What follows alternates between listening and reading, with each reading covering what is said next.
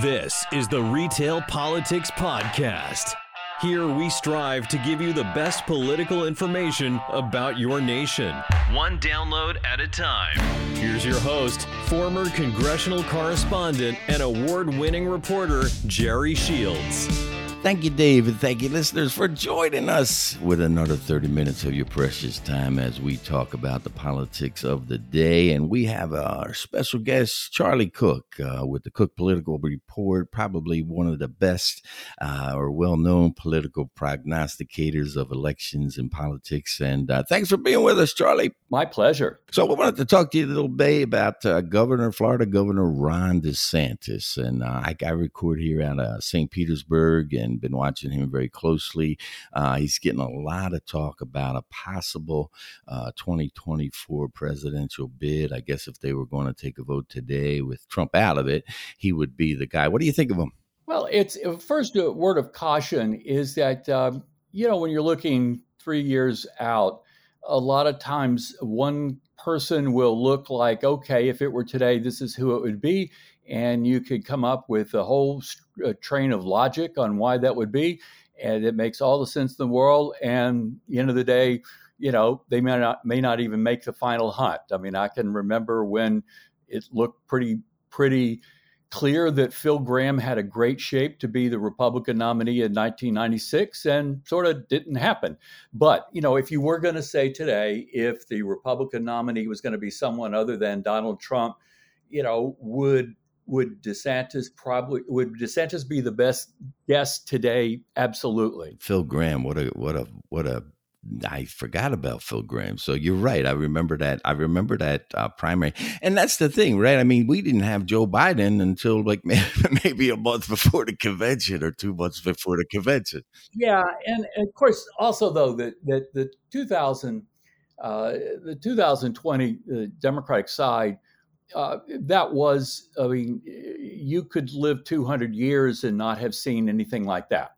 To have someone go from fourth place in Iowa and fifth place in New Hampshire and basically destined for the political roadkill category and end up in a matter of 2 weeks, 3 weeks with the nomination pretty much wrapped up. And so that was an unusual case. But a lot of times early on, someone will look like makes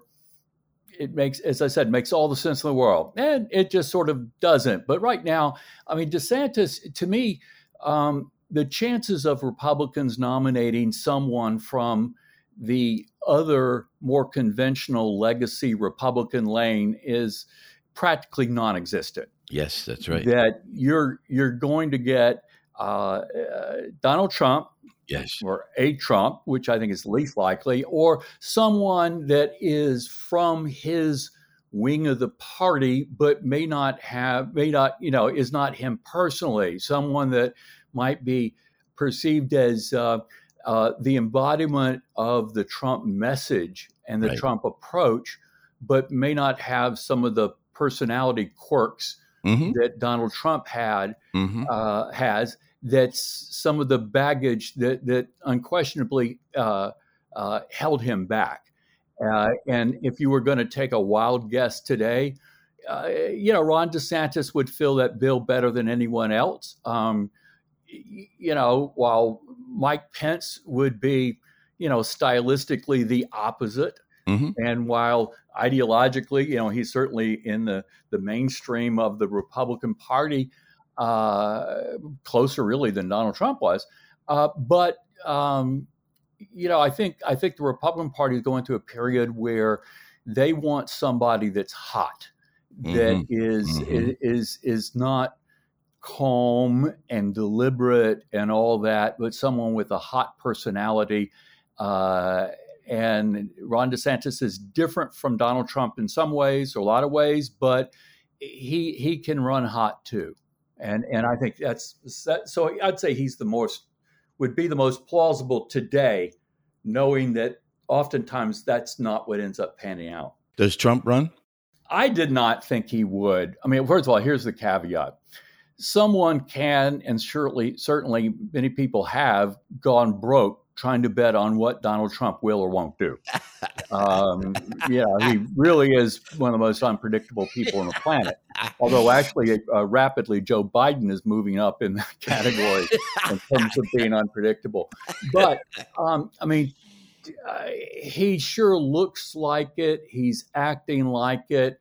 But having said that, whether I was Joe Biden or whether I was Donald Trump, my instructions to my people would be, as long as there is a 5% chance that I'm going to run in 2024, you should assume I am and act accordingly and put together the apparatus that we would want to have if we do it to keep my options open.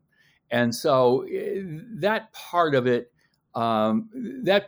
doesn't convince me that he is, just because they're putting together the outlines of a team. It's really more, does he act as if he is someone who could walk away from it?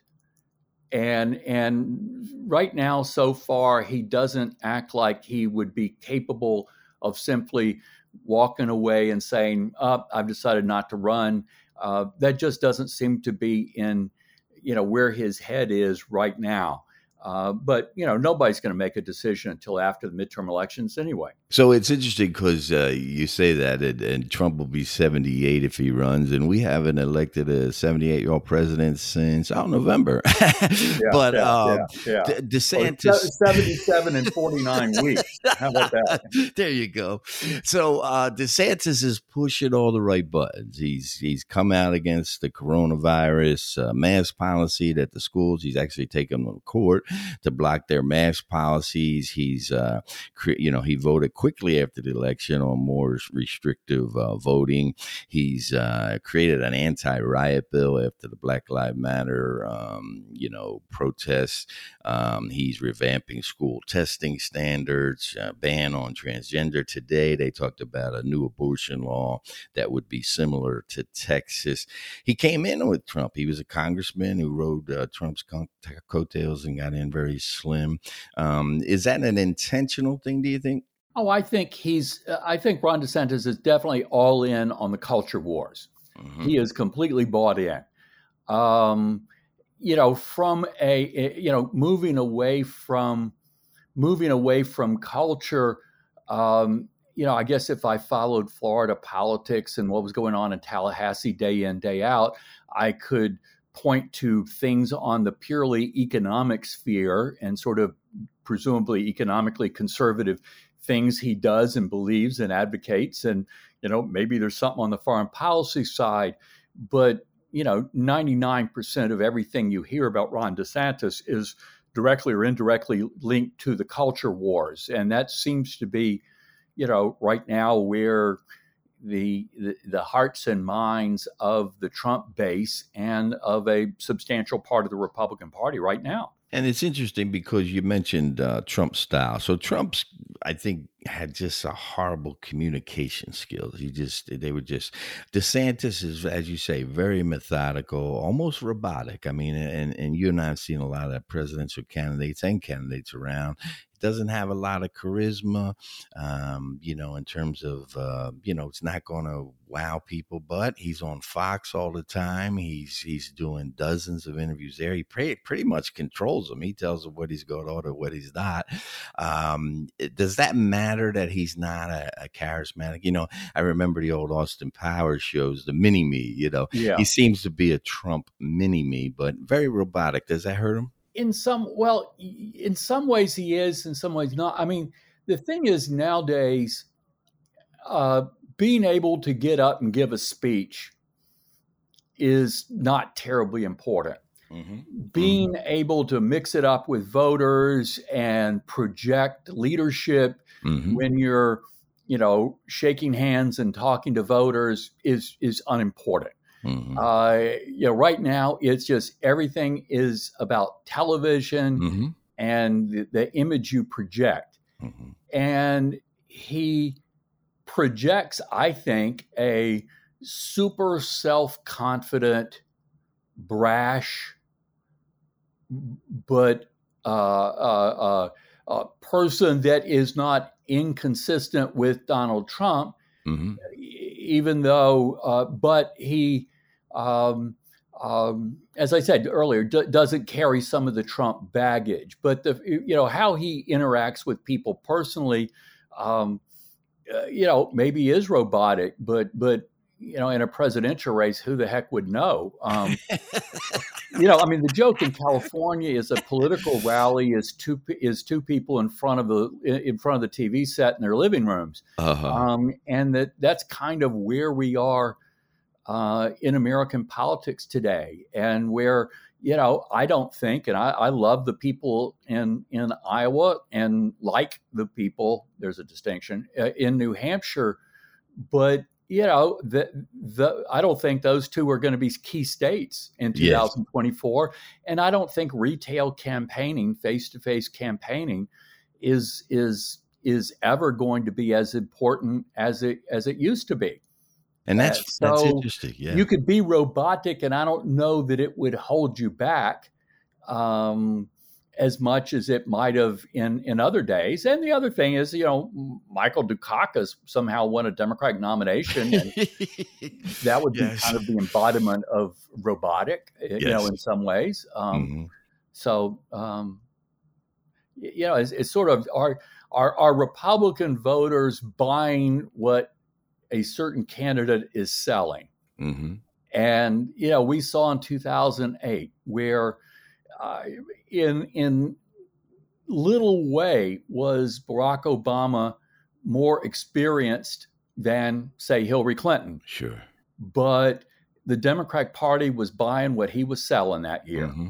Mm-hmm. And so all those other things that would seem to make a lot of sense didn't matter so much in 2008. Mm-hmm. And it's interesting.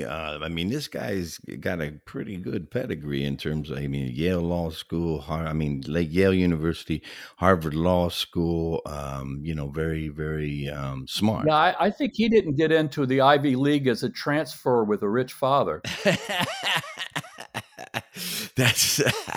But you're right. We got Republicans, we got Democrats, and we got Trumpism, and this is the guy right now. But it reminds me. You're from Louisiana. I worked in Louisiana. It reminds me of Bobby Jindal. So Bobby Jindal was he was the boy wonder, Rhodes Scholar, very, very fascinating to watch. Very deliberate, and one misstep and his career was over. He gave the response to the State of the Union or one of those speeches, and it just seemed to be over. And you mentioned we got social media, we got TV. Everything is so focused, micro. See, I would argue that wasn't a misstep. It was more of an exposure, that it exposed his weakness as a candidate.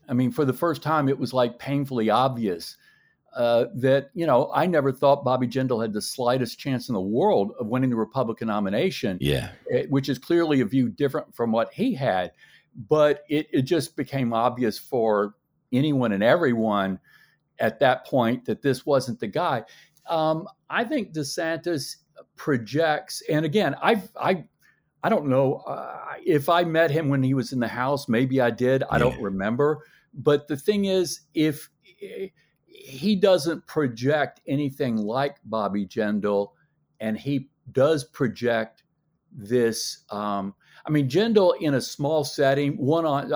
Back when he was Assistant Secretary of Health and Human Services. Two of us sat in his office for about an hour and a half one Friday afternoon, and in that kind of setting, there are very, very few people that are as impressive as he was. Yes, that's very right.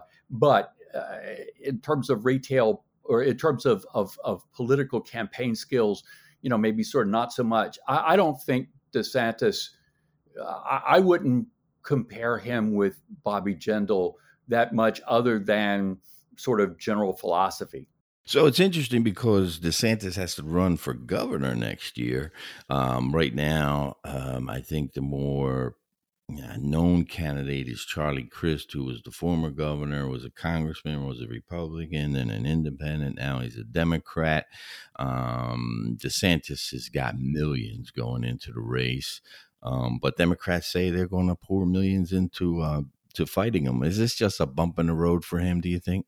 Well, I mean, Florida is it is still a competitive state, but it's a state where Democrats for the last few years they've gotten close but no cigar. And in 2018, both the Senate race and the governor's race, incredibly close, but couldn't get that over that hump. So, Democrats are within striking distance, in Florida, just by virtue of just where the two parties are. And nationally, I would say the same thing is the days of, in fact, I have a column that came out this morning or last night, that the days of winning with landslides nationally or in really competitive states that day's over, because we're in an era of high floors and low ceilings for parties. And so they're always more or less within striking distance. I think that candidates, and I realize I'm contradicting something I said a little earlier, but I'm thinking now in terms of general elections. I think candidates matter, candidate quality matters less than ever before, because so many voters, 9 out of 10 voters, they're either voting red or they're voting blue. And it's just parliamentary. And, no matter how badly a candidate of my party sucks, I'm going to vote for him no matter what. And no matter how fabulous the other side's candidate is, I'm going to vote against him no matter what. No doubt. Well, that kind of narrows the range of possibilities so that it comes out with, whose base is disproportionately more or less energized. Right. And what is the 10% tops, 5 to 10% in the middle, independents who don't follow this stuff very closely anyway, but tend to be suspicious of politics and politicians. Do they break disproportionately one way or the other? But candidate quality means less in general elections. Candidate quality means less than ever before. The ability to create a brand that separates you from your party.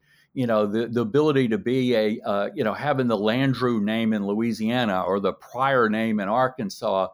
When the tide's running against your party, even the name can't help you anymore. And that's an interesting point you make, because I remember when David Vitter ran for Senate. Now, he ran after the prostitution scandal. He was linked to a prostitution ring. He ran after. I remember standing outside one of the polls, and a woman came out and I said, "Who'd you vote for?" She said, "Vitter." And I said, "Well, why?" And she said, "'Cause he's a Republican."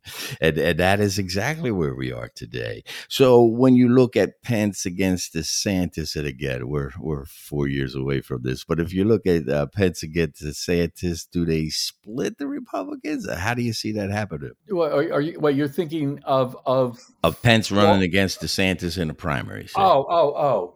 Well, I don't think DeSantis would get in against Trump unless former President Trump were bleeding profusely.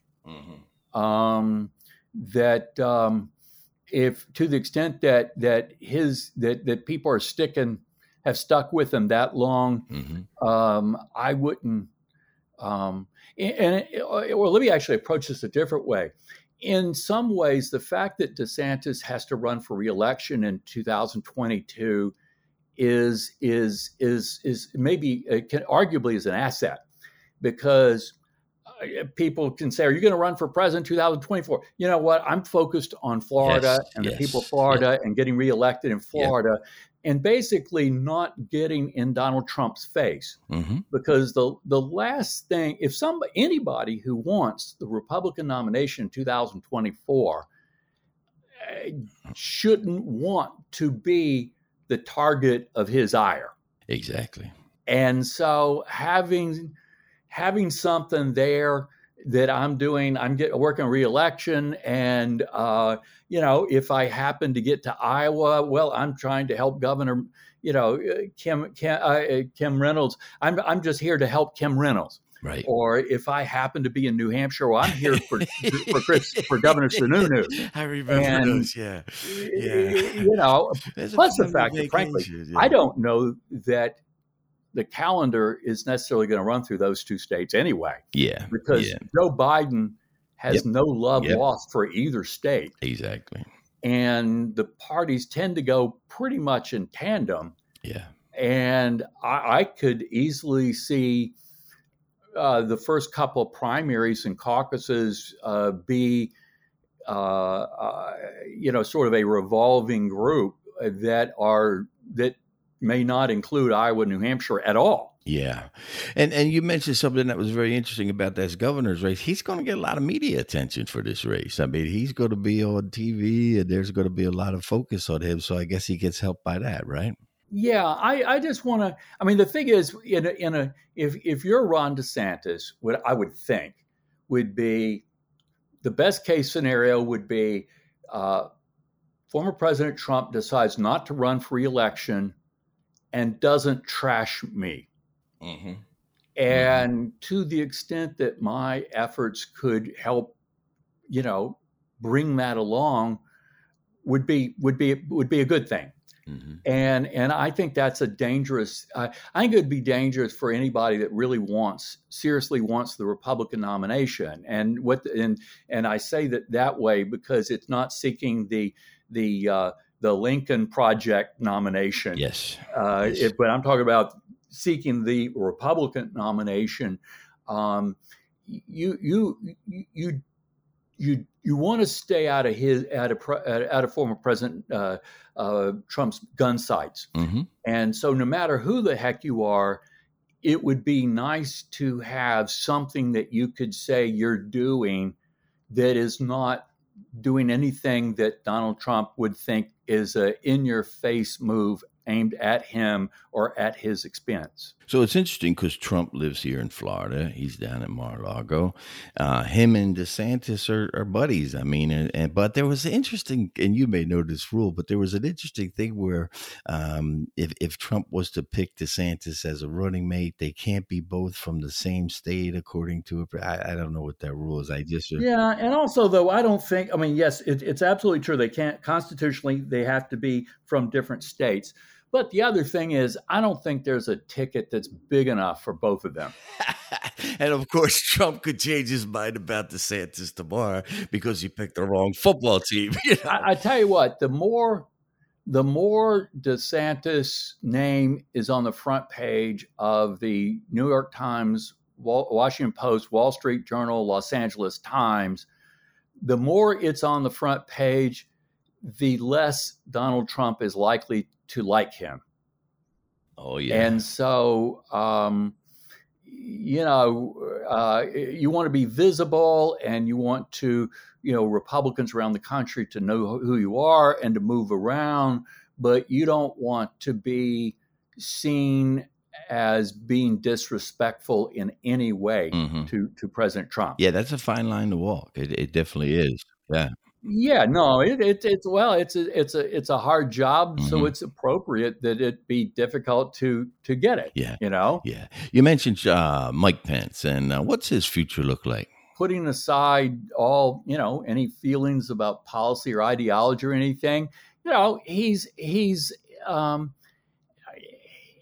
a very, very conventional, drawing between the lines kind of guy. At a time when a party isn't like that. Yes. I mean, the Tea Party movement, which has been rebranded as the Trump base or the Trump side of the party, that is not, it's a messy place. And it's not a keep your drawing between the lines kind of thing. And I don't think that they prize someone that's orderly and consistent. And so, I mean, there was I think there was a time when Mike Pence had, and I don't know that he ever was, charismatic, has been charismatic, but there was a time when someone could be like Pence and be rewarded.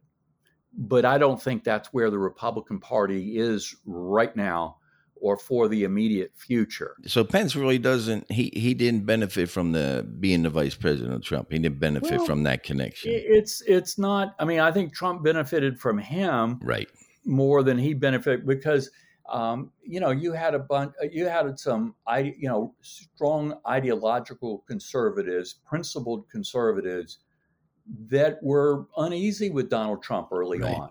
Right. Because he did have some positions that were not sort of legacy Republican Party positions or positions that necessarily the Heritage Foundation would have embraced, but Pence was a known quantity and was trusted, and I guess Trump's probably okay.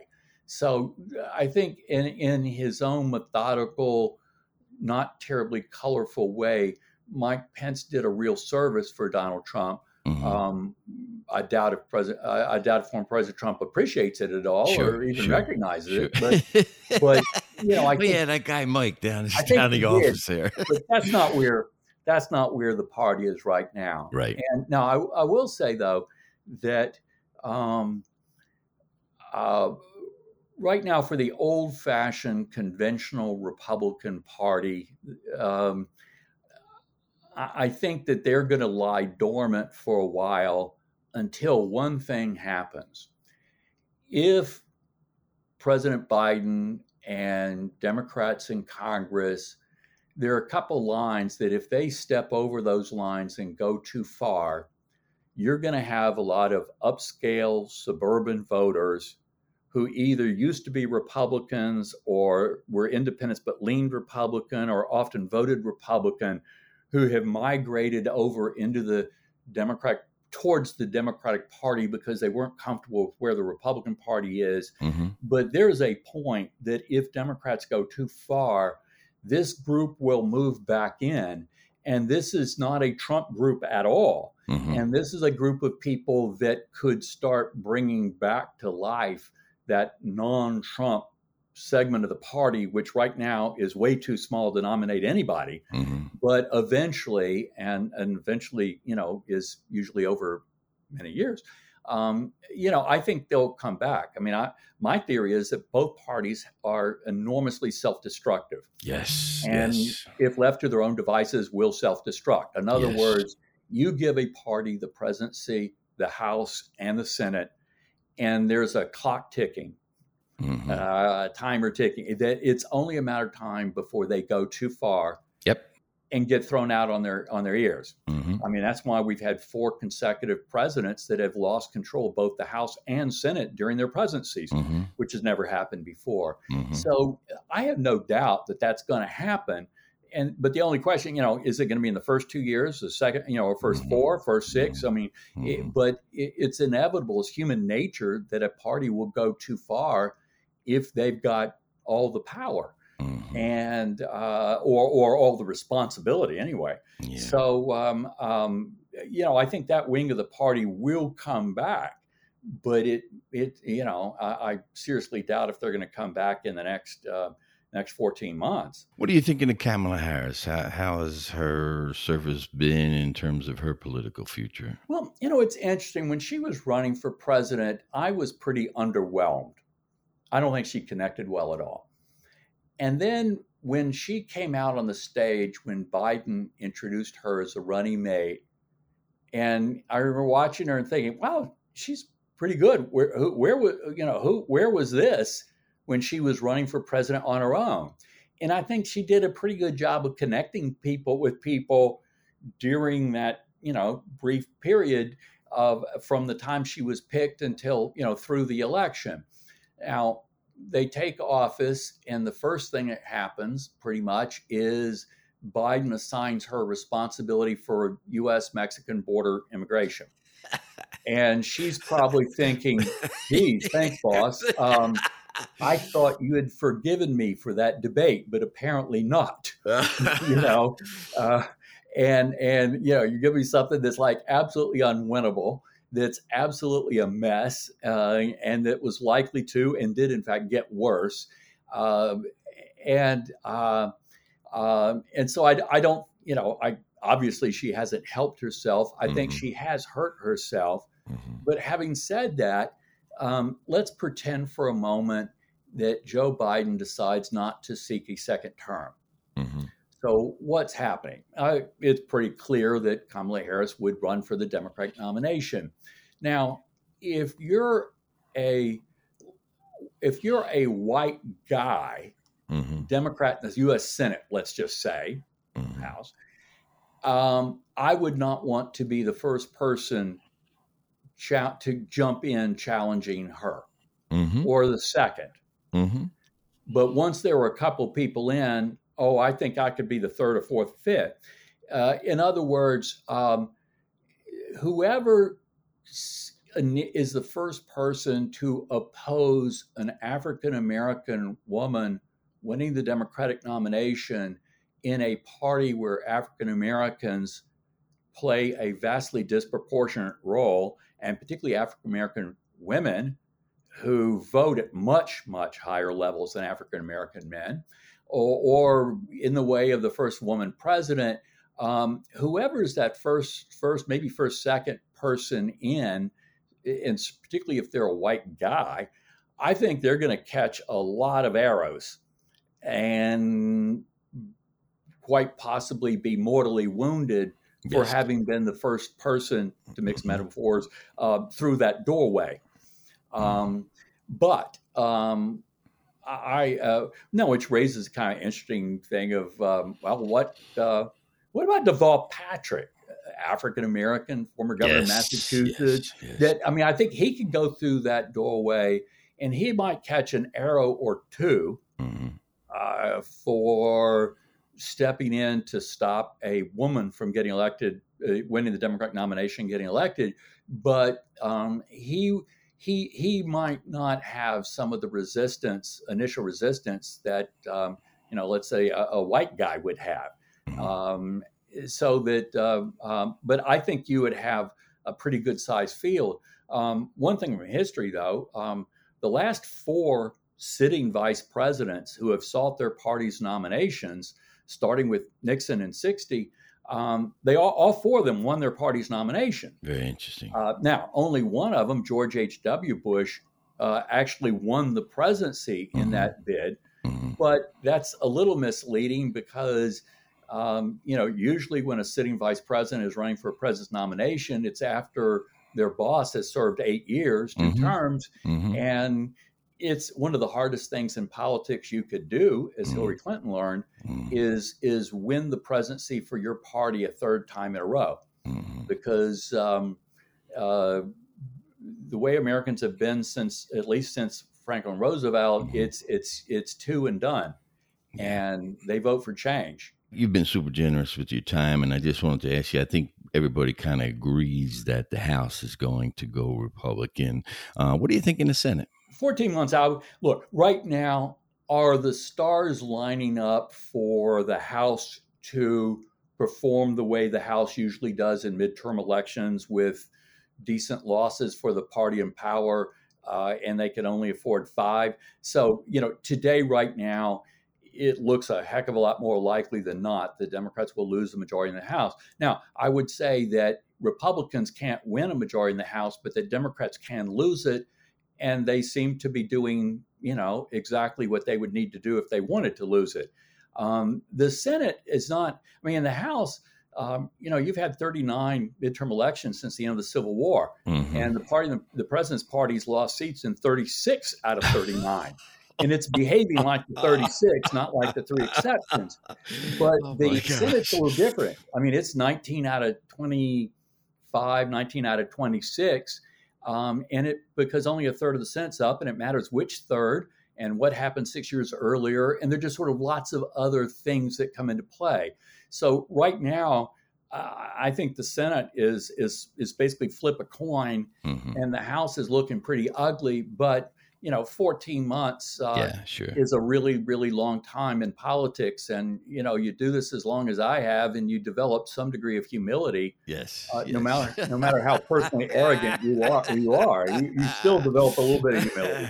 But this is what we do, right? We love to talk politics, and we talk 4 years out. We talk, and it's always a treat to talk to you. And I miss talking with you. And I used to work with the Baton Rouge paper, and I really do appreciate you coming on and being with us. Thanks a lot, and look forward to talking to you again. Bye-bye. Yeah, super, Charlie. Thank you. And we want to thank our executive producer, Mike Gugat, our technical producer, Brad Maybe, the Wizard of Pods, Dave, our announcer, and our contributing voice talent, John Terzis. And we will be back next week with another thrilling edition of the Retail Politics Podcast. Until then, always remember to read beyond the headlines. Have a great week. With The Front Row, award-winning reporter Gerard Shields takes you into the vanishing world of print news to a time when stories were reported, not invented or twisted.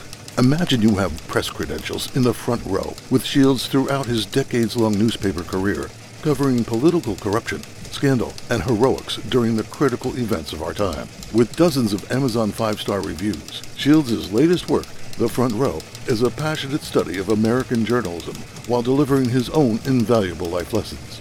The Front Row by Gerard Shields. Available now at Amazon.com.